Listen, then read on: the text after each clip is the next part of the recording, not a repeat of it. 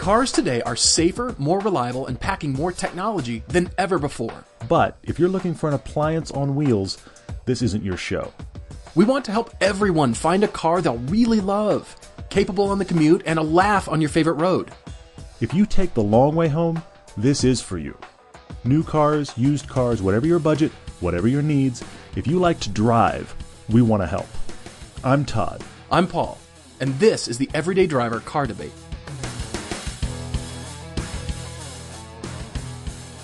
And we're back. We are actually back from Germany. In fact, I got back a few days ago. Paul got back, it feels like 20 minutes ago. We are both still tired and recovering from our monster Germany trip. I still kind of can't believe what we did. We're going to give you guys some of the highlights actually in this episode. We've got some of that to discuss, assuming we can both stay awake long enough to actually get this recorded. Paul, you still with me? There you are. Good. Yeah, I was starting I to feel wonder. like Okay, the good. jet lag is just kicking me. I didn't feel it at the beginning, strangely, because we were so busy. We were just up late, up early, and the jet lag didn't kick in till later, and I felt it big time when I got home. I was just nailed. Yeah, no kidding. Well, I mean, we don't want to ruin what's going to happen in the film. We're not going to talk you through what's going to happen in the film. We want to reserve that for the movie. Yeah, but there's some stuff that won't make the film, some kind of behind-the-scenes stuff we want to share. You'll kind of get a sense of how the trip went down. So that is coming up in a little while. We definitely want to talk about that some tonight. Yeah. That's going to be fun to. Fun to recap a little bit, but yeah, definitely behind the scenes and sort of the madness and exciting stuff going on there as well. Well, but and you even tacked on the Frankfurt Motor Show to the end. I mean, I had to leave prior, but you even had the chance to go to the Frankfurt Motor Show. Yeah, I went with Thomas, and he and I went together, and that was definitely the cherry on top. I mean, that was kind of crazy to be doing all that we did, and then one more day, go to the Frankfurt Motor Show. So it was one of the press days, and that was just unbelievable. I knew it would be, and this is 1,000 exhibitors, and probably one of the biggest premier, press days of the biggest motor show worldwide, and it was a lot to take in. We were running through this place just to try to get a glimpse of everything, and so I posted as best I could. I was tweeting a bunch of photos. You did a good job. You did a great job. Calling out. I was jealous. The question that nobody asked for the Bentley Bentayga. Hopefully that's how you pronounce it. But the thing the world didn't need. I want to hear somebody pronounce that. But here's the thing: it's the Audi Q7 done for Bentley. I mean, or the Porsche Cayenne. I mean, I'll go there. It's that same chassis done for Bentley. But, of course, everybody's got to be in the SUV game, so they've got to do that. Yeah. How is that Porsche electric car looking, though? That was what I was curious about. I've only seen photos. How did that look? They had a mock-up in the Frankfurt airport, and you and I saw that in there. We saw them assembling this. Briefly, yeah. And then I saw it up close, and I was a little bit taken aback. It was a surprise to everybody. They pulled it off, just, kind of dropped a bomb on everybody. You could definitely see the lines of where they're going with the Porsche corporate look, lines that have taken from the 918 Spyder. I like some angles of it, and others I'm still just warming to. I love Porsches, but this one's a surprise. It's interesting, but I like what they're doing as far as taking on, stepping into Tesla's game and that arena. I certainly like that. It's not just a rebodied Panamera or just a slightly different looking thing.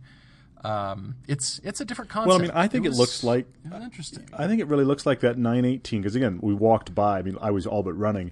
We walked by that version in the Frankfurt airport, and of course, you got to see the real one.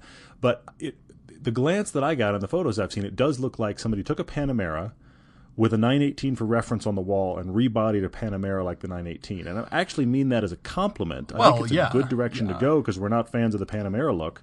But I'm very curious, and we've said here before, we've said that GM, BMW, and Porsche, one of them, if not all of them, are going to take a throwdown against Tesla. Well, here's Porsche kind of advertising that now. I'm very curious to see where that goes. But yeah, you got to see it. Those were the two I was most intrigued by. That and by the way, did you see the Jaguar SUV, the F-Pace, which is the weirdest name? I did, and wow, I didn't get a chance to sit in it. It was a really long line of people waiting to sit in it, but the proportions are great. Everything there was really, really interesting, really great, and what really threw me, I knew BMW and Mercedes would have a huge presence, but Mercedes took over an entire hall. I mean, think of a Good convention hall, and That's was astounding. just Mercedes. And then BMW did the same thing, kind of to a slightly smaller degree, but they had everything they build. I mean, you name the variant of the model of the engine, and they had it all. And I just couldn't believe it. I mean, I knew I was in for something big. And then, of course, Porsches were great. They showed off the new turbo, so now all the 911s are turbos. I don't know what we'll call the turbo. I'm not sure. I agree. That's the big question. Is the turbo going to still be called the turbo? And then isn't that ignoring the obvious that they're all turbos now? It's very, very odd. Well, but I mean, anyway, it was crazy. Whatever. It was nice to sit in a lot of different things, and they change things around. They introduce new models and change things around when it becomes public days. So it was nice to be able to see things up close and really, see the things that I wanted to see, which was great. It was great. Well, speaking of new models, the night we're recording this, there is a weird phenomenon going on. The night we're recording this, which is the night before it's released, actually, we don't always do that, but it's true this time. And tonight in New York, they introduced the new Volkswagen Passat, which is a bit awkward because that's the first kind of public showing anybody has had since the massive, scandalous throwdown of news that's happened for Volkswagen today. We can't go on without discussing this. I heard somebody call it Dieselgate. I mean, it's of course, because anything's a scandal, it's got to be whatever. And gate, I just right? like to say to the media, any scandal, don't just add the word and gate. Whatever the scandal is plus gate, I agree. Doesn't make it the buzzword. You. Stop that. I totally agree. I totally agree. So I'm prone to agree. I had to say it because I knew it hit a nerve with you. But anyway, so this Volkswagen emission scandal has just rocked not only the car world today, but financial markets are talking about it. It's one of those stories that is so big in the car world that it's way out of the car world now. By now, there's no question you're probably aware. A couple of you, in fact, a guy, Eric, one of our listeners, sent in a question asking about what did we think about it. So we kind of have to talk about it. We can't avoid that at all. So, man, you've been reading about it. I've been reading about it. I've just been pondering it, in relation to GM's ignition scandal. That's the first thing I can think of for kind of a reference point. Sure, as far as the size of this thing, you mean?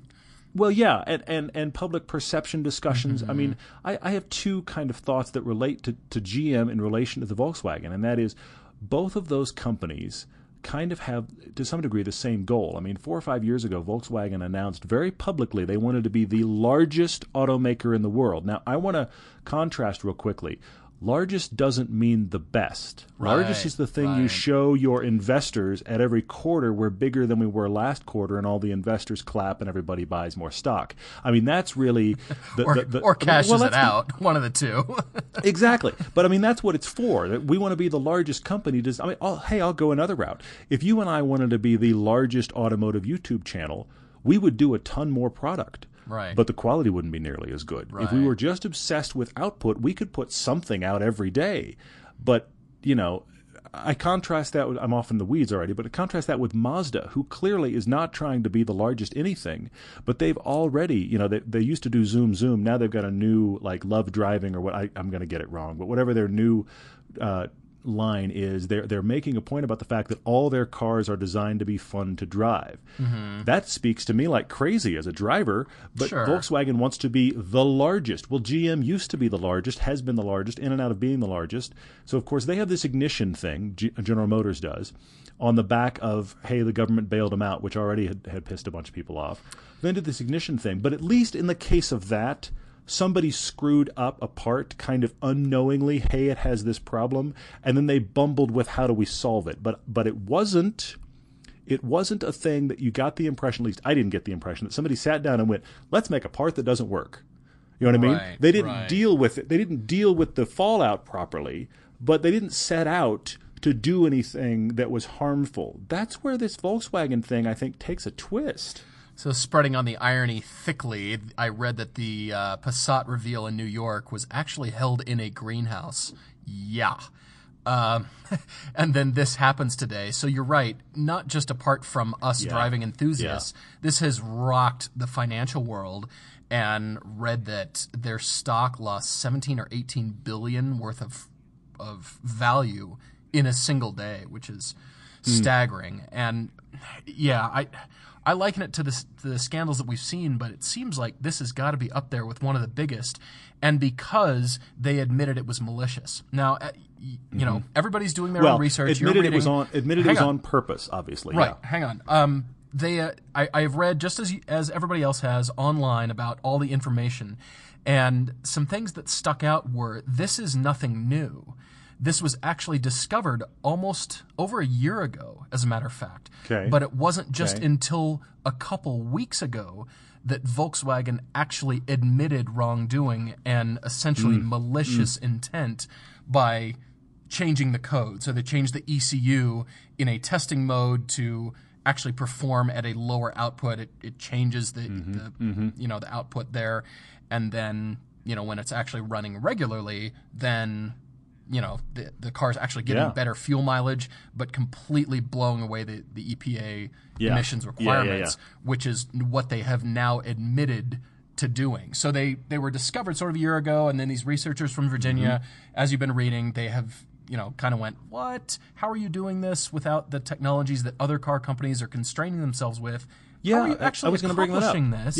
Yeah. And then kind of called them on the carpet, and EPA saying, okay, well, if you're not going to tell us, we're not going to certify your new models. We're not going to, we're not going to go through with that. So tell us how you're doing this. Why is it changing? Why is there this discrepancy? If you won't tell us what's going on here, and that's when they admitted, okay, we're actually intentionally committing wrongdoing here.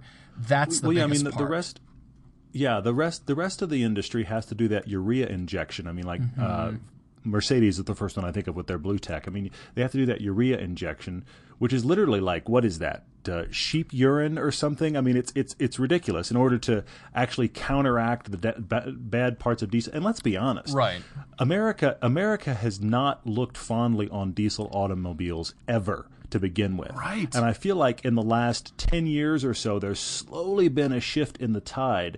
Well, that all got killed by this. I mean, people are going to look down on diesel automobiles even more and for a longer period, because I think about how when this happens to car companies, people that are what I would describe as fringe car people that kind of know cars, embed themselves with that brand as the worst thing ever. Happened with the Audi scandal in the 90s about Audi unintended acceleration, which was actually faked.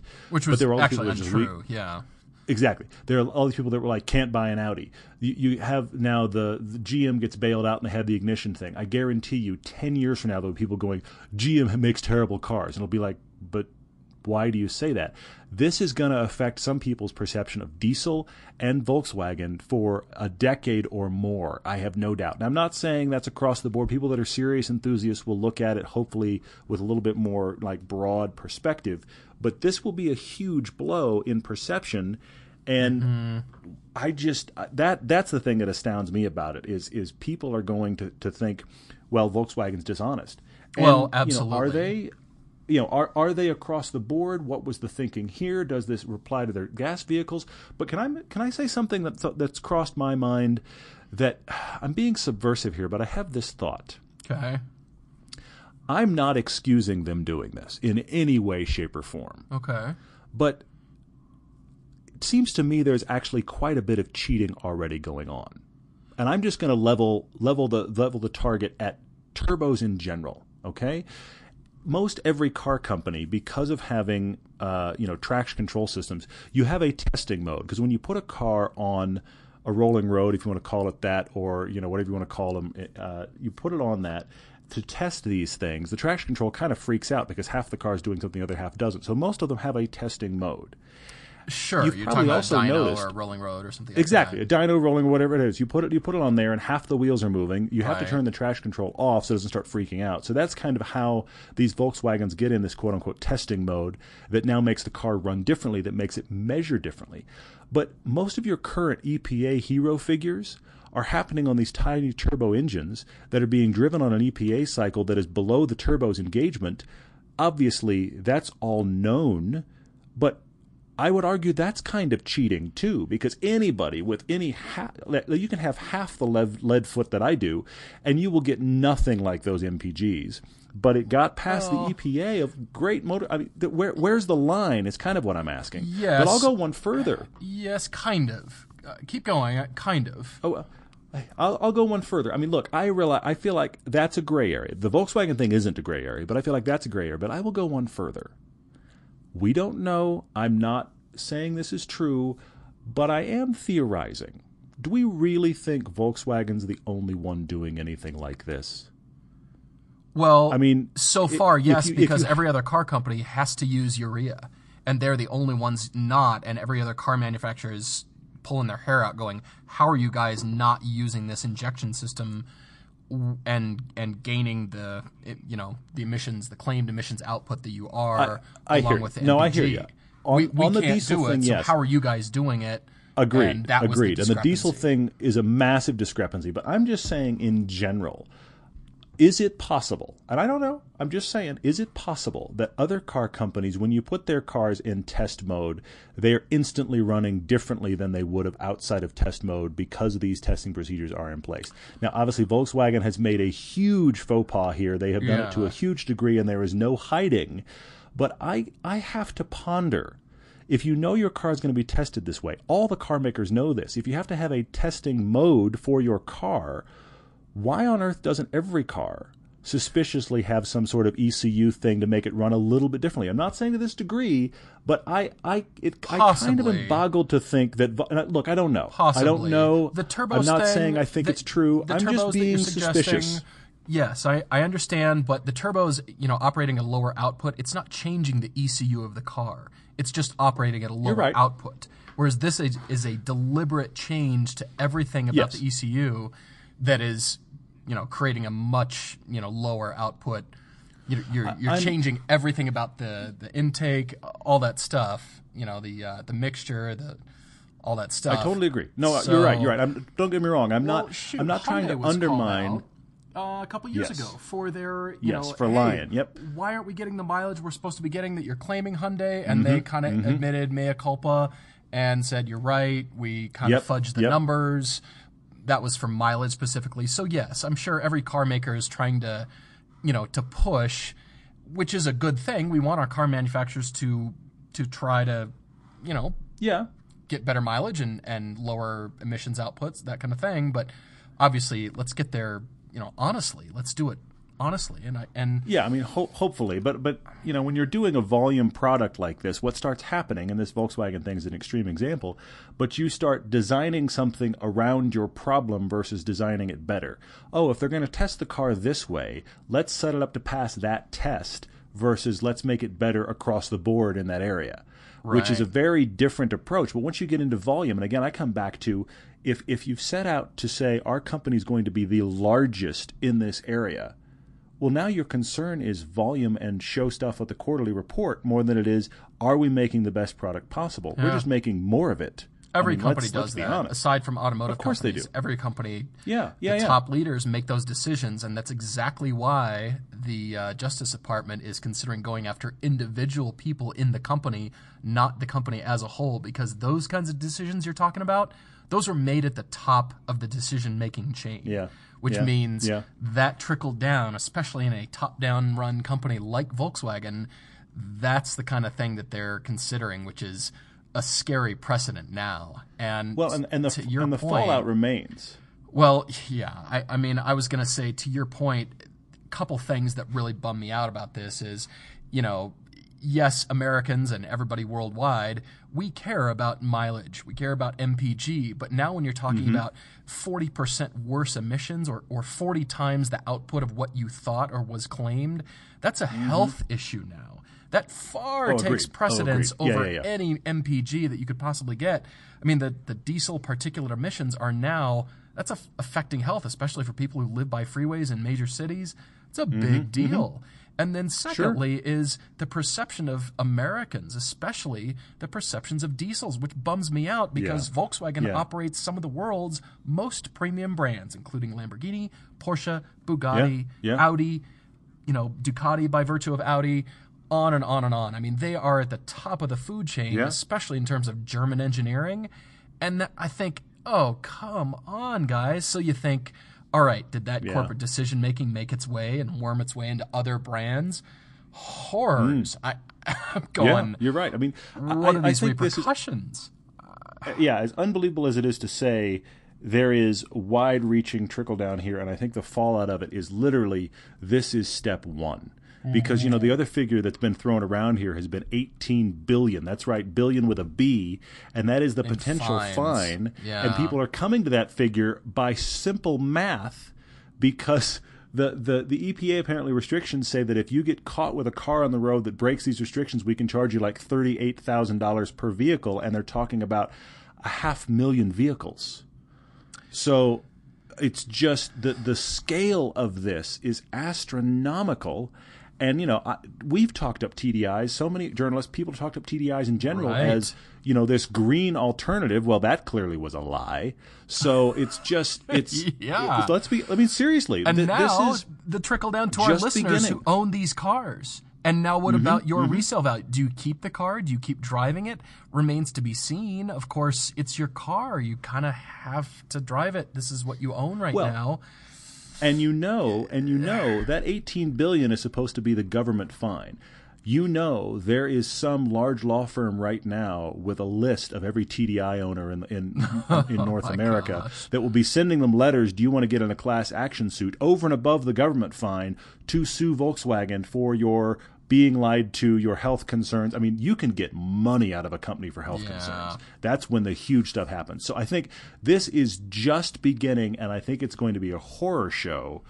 It's shocking, though, because, I mean, it's one of those things that it always shocks me when this kind of stuff happens. One of those things that we get to the back of it now and we go, well, yeah, why weren't you using urea injection? How were you pulling? Now it feels so clear, but while it was happening, we were all like, this is amazing. And that happens a lot. Those crazy German engineers, they figured it out. Exactly. The rest of us they did something cool. So anyway, somehow. wow. We should probably move on, but we couldn't not talk about it. And we probably could keep talking about it, but I kind of feel like this is an ongoing thing as more information comes out and the class actions start. And then, again, coming down to our listeners and the people who own these cars, if you do, I'm curious to know what you think. Write to us. I'm curious to know where you guys stand on this as well, because we're bummed. We're disappointed with Volkswagen, as is everybody. They need to make it right. They need to quite literally clean up their act. And, I don't know what that'll look like. It might be an ECU change. It might be an update for everybody who owns this car. But then what do you do? Do you sell your car? Because who's going to buy it now? What a bummer. Maybe they'll buy them back. And until then, just keep driving it and keep enjoying good mileage, I guess. I'll be curious to see the general kind of public's perception, because I feel like I've bumped into a lot of people tangentially who have got a thing against GM because of the combination of bailout and ignition. So my question is this going to spark the same level of vitriol from people against Volkswagen that I feel like has been leveled at GM? Possibly. Every car company's got their issues, but I'm just really curious. Don't get me wrong, Ford I don't with Firestone want that. Tires, Hyundai with their mileage screw-ups. Exactly. Pick a car company. They've all had it. Toyota. Yeah, I'm curious to see what this does. Yeah, exactly. Toyota's unintended acceleration thing as well. What does this do for perception? And all things considered, I feel like Toyota came out kind of fine. But they had a rough year for a while. But no, I feel like ultimately people were like, oh, but it's Toyota. They fixed it. Their cars are great. I feel like I'm talking about non-enthusiasts now, like fringe car people. Yeah. I feel like Toyota came out the best out of that. GM is still reeling from a lot of people's perception. What does this do to Volkswagen? We want to hear from you guys on it, because this is ongoing. It's very ongoing. Well, yeah. We'll just have to wait and see and keep reading the news, I guess. I want to talk about some stuff that happened in Germany, but before we do that, I want to mention Patreon real quick. We have a lot of you guys that are patrons on Patreon. Thank you for this Germany trip and just our productions in general. Anything you support us with on Patreon goes directly into making more show. And some of our patrons actually will get our latest movie, our Germany movie. They'll get that for free because they're at a patron level that allows that. And the guys up at Roads Untraveled in Canada, Marcus and the other guys that work on that show, they have their own YouTube channel. They're supporting us at a very high level because they realize what it requires to do this show. So thank you to those guys and their YouTube channel, Roads Untraveled. Hopefully, they will keep supporting us. But you know what?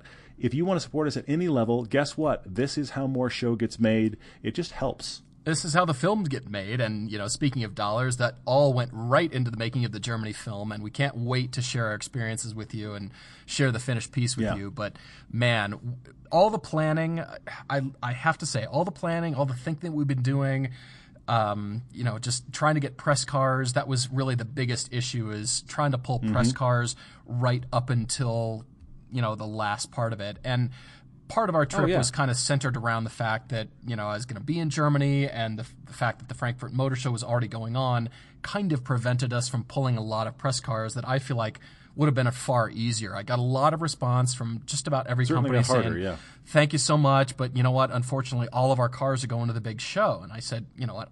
I don't blame you. I certainly understand. I mean, started reaching out to a lot of the tuners in Germany. There's a boatload of tuners there, by the way. I mean, more than 20. More than 20 I've rattled off. And a lot of those folks, had display stands there at Frankfurt. So, all these dollars pouring into the film. We were on phones, planning things, trying to lock things down until literally it was still going on once we were in the country. I mean, we were driving our first day. We were driving to the ring, and we got in with a company called RSR that was really helpful for the ring and for Spa for those track cars. But literally a half hour from the ring on day one, we're already inside the trip, was when we finally confirmed we could even go to Spa. I mean, I would like to think, you would hope, from a film production standpoint, all of these details are settled before production starts. Not in this case. We're in the process of going to. We kind of knew it'd be flexible going in. We did, but that doesn't make it fun or enjoyable. I mean, no. Listen to our Mid-Engines and Mountains discussion last year about all that went wrong that we had to kind of roll with. I mean, that's the nature of these productions a lot of times. But, we got to the ring to talk to the guys at RSR. And literally, we knew a half hour before talking to them, oh, yeah, we are actually going to Spa now. We knew 20 minutes ago. That was just the beginning of the madness. But, just getting there was difficult. I mean, I lost my bag. Right. I mean, that troubles with airlines. That was crazy. Unbelievable. Well, I mean, I had to get you and I talked about this for a while. I was on vacation with my wife prior. So I actually kind of transitioned in the middle of the trip, which was also like a massive no clutch engagement gear shift in my head. But seriously, in Heathrow, transitioned to Frankfurt to meet up with Paul, and was in this weird behind security doesn't exist anymore world that happens behind closed doors at airports. I'm changing terminals. I'm getting on buses. I'm walking by security personnel. I haven't gone through customs. I haven't done a security check. You should have had a GoPro strapped to your head just to document the madness that you went through. It was the craziest thing. I'm going down these weird empty hallways with like two other people and these signs for transfers. I'm transferring over the entire airport going, does anybody work here? Is there going to be a security guard? What's going on? I walked up to the one security check, and it said, please show your boarding pass, which I didn't have yet because I was transferring and needed to actually check in. And I said to the guy, yeah, I'm transferring. I have to get a boarding pass. He said, yeah, I know. Go to the left. I'm like, well, I could be anybody. Yeah, in the American paranoia post 9/11 world, this was mind warping to me. But I wound up. I mean, the way my flights worked, I actually wound up in Heathrow, but then had to start a completely new itinerary.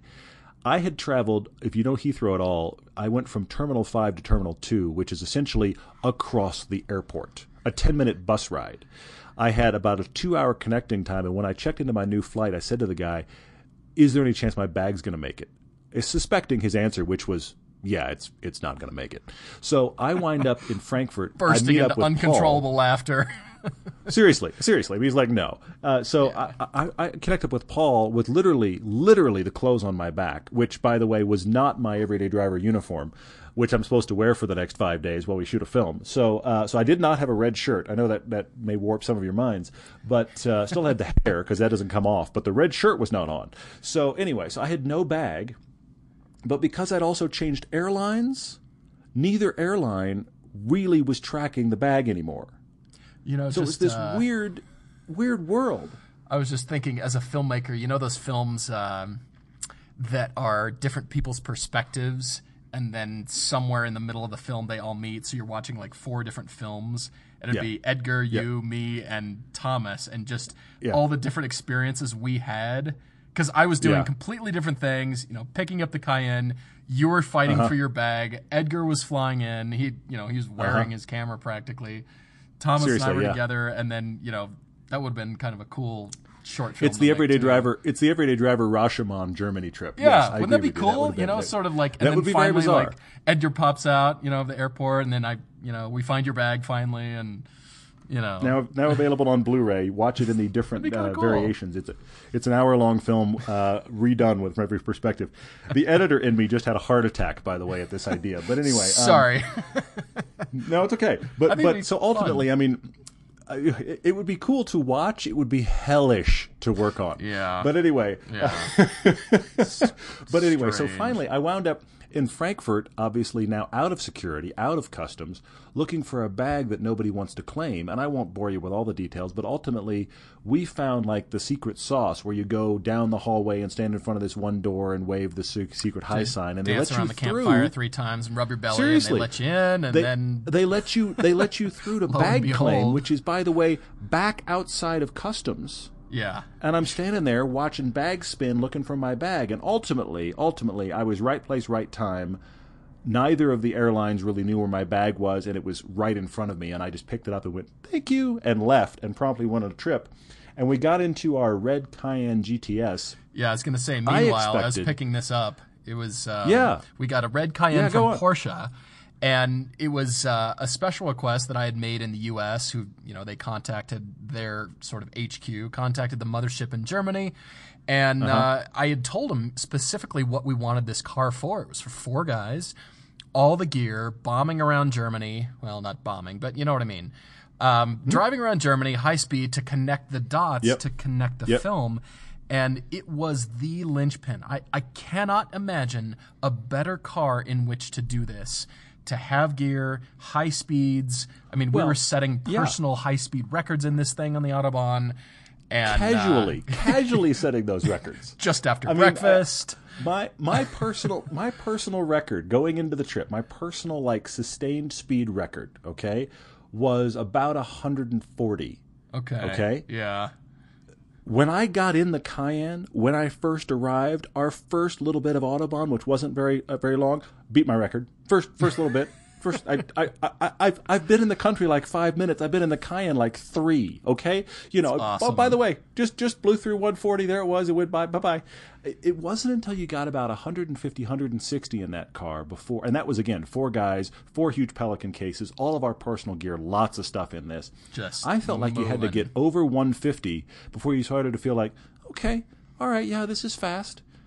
It's made me want that car more than ever, but, you know, twice the price of a Jeep Grand Cherokee, so... You're fish in a barrel when it comes to Porsches, but I hear you. And, of course, the GTS has, you know, nearly twice the horsepower of the Cayenne I have. But anyway, but you know, one of the many things that Tom there with us, Helmanzik, he was actually, he runs a channel called Autobahn Driver, and most of what he does on that channel, he does some car reviews, but he also does high-speed blasts, and so he does a lot of Autobahn work. He's a German national. He was with us. He was our kind of local ringer. Yeah, he was our guy. And he was making all kinds of comments, thank you, Tom, about how to drive the Autobahn, but it was funny to hear him kind of like the little bird over your shoulder, because when you get over 130 kilometers an hour, you are A, the fastest moving thing, and B, you are now responsible for being the fastest moving thing. Somebody gets in your way, that's actually now your fault, not theirs. Now, generally, they're pretty good, but what ridiculous speed did you hit? I forget. You were moving. It was all of us headed out to Belgium, Western Germany, down a hill at 276 kilometers an hour. I looked down, briefly saw 276, and that worked out to about, 172? In a Cayenne, in a brick. In a Cayenne, painted full like a brick. Yeah. It was this bright red Cayenne. We were both surprised how much that car got looks. Oh, yeah. I mean, I never expected a Cayenne to turn heads, especially not in Germany.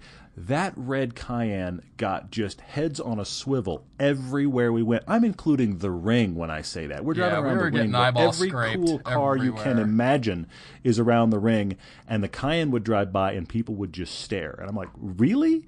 This has got you staring? Did you see the three cool cars? We kept joking with Edgar, like, we're balling. All right, it's cool. It's cool, but at the same time, with the kind of stuff that's rolling around the ring, I couldn't believe that car turned heads. But, I mean, it was great. And being at the ring, by the way, I have to bring up the drivers' meeting. Oh, yeah. The drivers' meeting that scared both of us to death. I mean, this is the RSR drivers' meeting. This is specific to RSR because we were renting their track cars, and they were walking us through a lot of good information that many people who drive the ring don't have. And this is why I spent most of today watching Nürburgring crash videos of stupid idiots, because it's a toll road, it's not a track. I'm fascinated by this because RSR walks you through, hey, here's what to do. If you do have an off, if you have an accident, here's what to do, here's how to behave, here's what to do with your car, here's where to go. All those kinds of things that are important that you get as instruction at a regular track, but most people don't because it's a toll road. So that was the difference. You have the guys in their family cars with their family, no helmets, just seat belts, and you have the guy next to them in the fully race prepped, literally, you name it, with the guy in a racing suit and a helmet. And everybody's out there together. One of those two may have done the track before, but neither of those two should be on the track together, and yet they are. And that's just the beginning of traffic. But, I mean, also this drivers' meeting talked about, here's corners that everybody screws up, here's how they screw them up, here's how to not screw them up. They had a little asterisk on one of their, like, PowerPoint things that was, if it's raining and you're in a rear-wheel drive car, please come in. Yeah, that was a scary sight. And talk about daunting. I mean, the other thing that really struck fear into me was the replacement cost for each of the cars that they rent. Oh my and they actually had a list. You're so right. With the Euro replacement, because the insurance covered some of it, but then you're responsible for a portion of that, and that portion is still way more than most people have in their bank accounts. I mean, a Renault Megane or Clio was €17,000 or something that you're responsible for if you ball this thing into the Armco. Well, I'm looking at you and I don't want to ruin it, but you and I had a steadily escalating list of cars we went through thanks to RSR. So this is why this driver's meeting was scary. You and I have done plenty of driver's meetings. I have never let the driver's meeting scared, but here's why this one spooked the heck out of me. Because they put this list up. You're right, they put this list up, and I'm reading. I'm going ahead and like spying all the cars that we're getting ready to drive. Right. And I'm like tallying up in my head if we ball any of those. And I'm quickly realizing that if you and I have a wreck, show's over. We'll be paying off those cars indefinitely. Yeah. There is no more show. And that's just the car. By the way, you have to pay for the Armco that you run into and break, the labor on replacing said Armco, and if your damage to your car spills something on the track that causes others to damage their cars, guess what? You're on the hook for that as well. I must have come out of that driver's meeting white as a sheet because I was sitting here going, don't crash, don't crash, don't crash, don't crash, because it was just, all I was seeing was dollar signs. And I realize that's the point. You and I still drove actually very fast on the ring because, of course, you get in a car and now you're like, well, let's just drive. But there was that split second between get out of the driver's meeting and get in the driver's seat where it's like, no. They should put those on the helmets. They should print out that driver's list, the meeting of all the replacement fees if you crash. So the Armco truck, removing the damaged Armco, the replacement, removing the post, the safety car attendants. Oh, circuit closure is €1,350 per hour, which you're responsible for if you close the track. And then, the recovery truck and towing and hospital but here's stay. The thing. And then expensive. You go out. We drove weeknights, and we also drove on a weekend. The Saturday we were there, you would think there'd be some level of concern going on in people around you. No, there isn't. There's crashes all the time. And despite all what we're telling you, there were 4 crashes in one of your laps. Yes. 4. I did one lap of this track, and there were 4 serious crashes in a single lap. And this, after we've gotten done telling you all the replacement costs, all that you're responsible for, if Doesn't you've been matter. another driver, you're responsible for them, track closures, Armco, tow truck, on and on and on. And by the way, the fact that your car is now toast, people are still just... It's one Flat out. of the best examples of human denial I have ever seen. Because when the track closes, seriously, when the track closes, everybody stands around in the like the parking lot by this place called the Devil Diner, which, by the way, worst burger ever. Should've Think had a of like salad. high It was school. good. I can't imagine that was any better. Think about high school cafeteria right. food and go down a notch. Anyway, but seriously, Yeah, it was turns like, into a car show. Everybody's just stagnant, and it's just everybody's vibe. sitting around all cruising, frustrated because idling. the track's closed, man. Yeah. I can't believe the track's closed. I'm frustrated. I'm waiting. You're waiting. We're all pissed off. Can't wait to get back on the track. Who was the idiot? And then here comes the parade of flatbeds with crumpled car, cubed M3, sweeper truck. Nobody seems to notice that Well, this what's is so happening. funny is it drives out, and everybody's like, ooh, oh. And then the track opens, and we're all like, okay, let's go. All right, high speed, let's You're go. right. It's Like, it's such did you not denial. just see It's the Audi such denial. S4 that was upside down Exactly. on the stupid tow truck, crushed into Exactly right. into scrap metal? No. They're pulling cars off that look like they came out of a destruction derby, and nobody bothers to think, maybe I should actually worry about that corner. We're just all like, get out of my way, man. It's my Exactly, turn. like, It's my turn. Well, now the idiots are off the track. Now we can actually go fast. Like, no, and then no. and then we'd go out and spend all day Saturday. It was one lap, track was closed. One lap, track was closed. Every single time somebody took out like layers of the Armco, balling up their car, and we all got frustrated and waited, and I can't believe that happened. And then it was, let's go flying again. I mean, Yeah. I love it, and yet I sit there and scratch my head and go, how are we this stupid? While being part of it, because I we're acknowledge. car guys. That's why. Oh yeah, you know it. It's a disease. And yeah, I mean, that is the reality of the ring, along with massive amounts of traffic, because every enthusiast wants to go there. Which is the whole reason we did. We wanted to experience that. But the traffic alone on a weekend, everybody comes there. It is the place to be. And so you're dealing with all kinds of people. And the biggest thing I noted is the degree of skill in various cars, or lack thereof. Yeah. And the appearance of a car, or whatever that car is, if it's a high performance car, has nothing to do with the driver's skill. Absolutely nothing. You're right. You're absolutely right. Yep. It's a car show. It's a race. It's a toll road. It's just a madhouse of mishmash and all this stuff, all in one thing. And then the track closes, so everybody goes. You never know.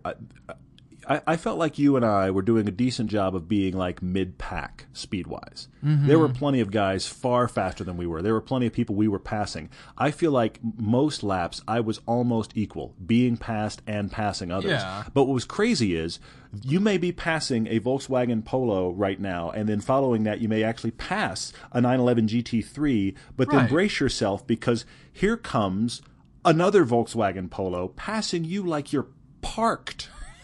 And then here comes some guy in a beat down, I can't even recognize what that is. Is that a Seat? It's got body panels falling off of it.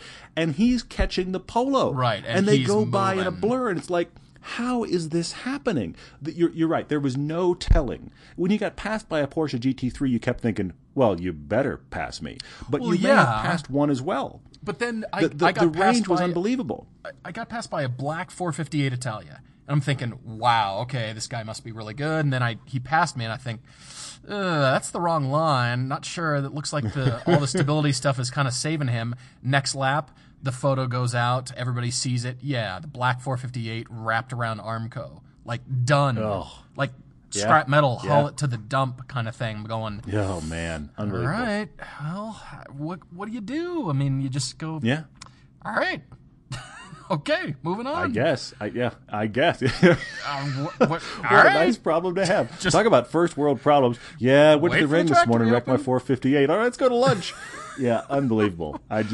But we're so excited about the film. What was cool about being there is all of the people that we met that are you guys, that are fans of the show, Yeah, that were was there cool. doing what we're doing, that were there to do, let's go to Germany, let's experience the Autobahn, let's go to the ring, let's try to go to Spa. I mean, we met Charlie and Chuma. That was one of our days at the ring. Of course, we weren't hard to spot. I mean, it's Paul and I walking side by side wearing the uniform and the red and blue, Right.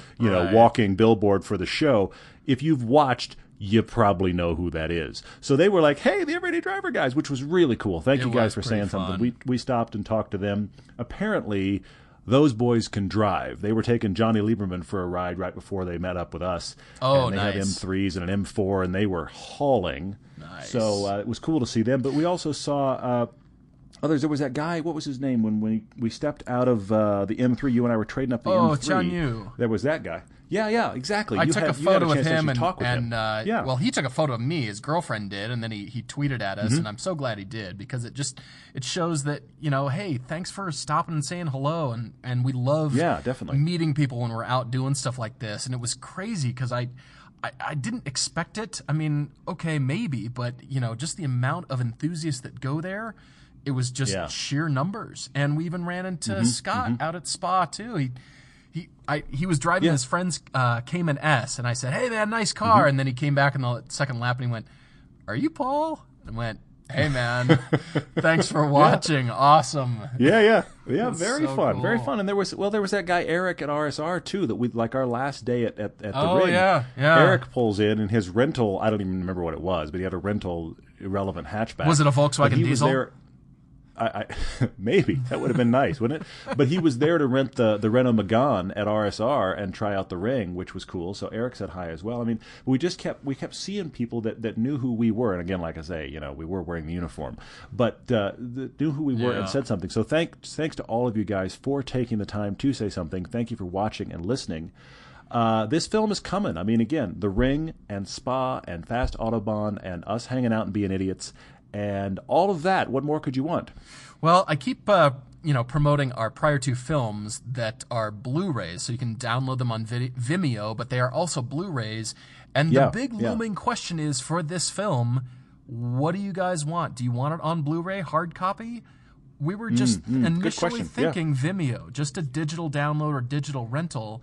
And the question for our audience, the question for you listening is, what do you want? Do you want this film on hard copy? Do you want it just digital? Yeah, do you want it available on Blu-ray too? Yeah. What do you guys want? Because we kind of, it would be good to have some feedback so we can kind of plan budget for the Blu-ray pressings and the cover artwork. I mean, it's going to be available. All that. Yeah, it's going to be available on Vimeo either way. That's going to exist. You can have it as digital download. And I mean, numbers-wise, you guys have been great and preferred the digital, which isn't surprising. I mean, it's 2015. Of course you do. But, look, I'm a guy that likes Blu-ray. The image quality and sound quality of the Blu-ray is better than the digital download. It definitely is. That delivery device, I mean, seriously, it looks like 4K coming off the Blu-ray, even though it isn't. So I'm a big fan of that. But honestly, I hadn't thought of doing a Blu-ray on this one until we did the trip, and I realized there's 3 or 4 things we did that don't really belong in the film, but they're kind of fun. And that's the perfect kind of stuff to make as like extras on a Blu-ray. Nice So I'm sitting here debating. Granted, I have to edit all this, but I'm sitting here debating, should we do a Blu-ray anyway? Right. So yeah, you guys chime in for us. Let us know what you think, and that will be coming in December. We'll keep you informed as we get closer to it. This is just kind of the non-film high points or low points of being there. And I'm itching to get this footage out. Every time I see it, just a glimpse of it, I can't believe we did it, and I'm so excited to share. This is going to be awesome. Well, I'm doing my best here to ramp the Instagram thing for Everyday Driver back up here. I've been admittedly lagging behind on that, but in the meantime, Twitter, Facebook, but check us out on Instagram too. I'm trying to post some juicy shots. Trying to do one a day in that range, and just trickle things out from our experiences at Frankfurt, Goodwood, Pebble Beach, and Monterey, our film here, and just general shoots. So all that'll be coming, and write to us, give us a comment, shout it out, and curious to know about your Volkswagen podcast as well. Ownership. Yeah, rate the podcast. Yeah, that's true. One. Yeah. And what else we're forgetting? If you're on Stitcher or iTunes, definitely give us a rating and a review. You guys have been doing that a lot lately. Thank you. And you know what? Without us doing a thing, we were off in Germany with almost no Wi-Fi reception at all. And yet the podcast is hanging out in the top 10, which was awesome. And that is entirely due to you guys doing ratings and sharing, and it was up there. So when you do it, it does matter. Keep doing that. Of course, you can find us /Everyday Driver wherever you are. That's what Paul is saying. So Instagram, Facebook, whatever.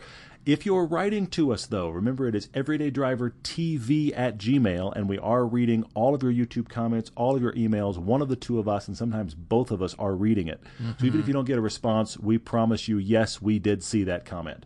I think I saw YouTube comments saying, kind of sort of mocking you, saying we read everything. I saw that in there. Like, yep, Hey, it's we true. even saw that. It's true. So we even saw you mocking the fact that we read it all, because guess what? We do read it all. I thought that was pretty funny. But yeah, we're back from Germany and planning more stuff and onwards.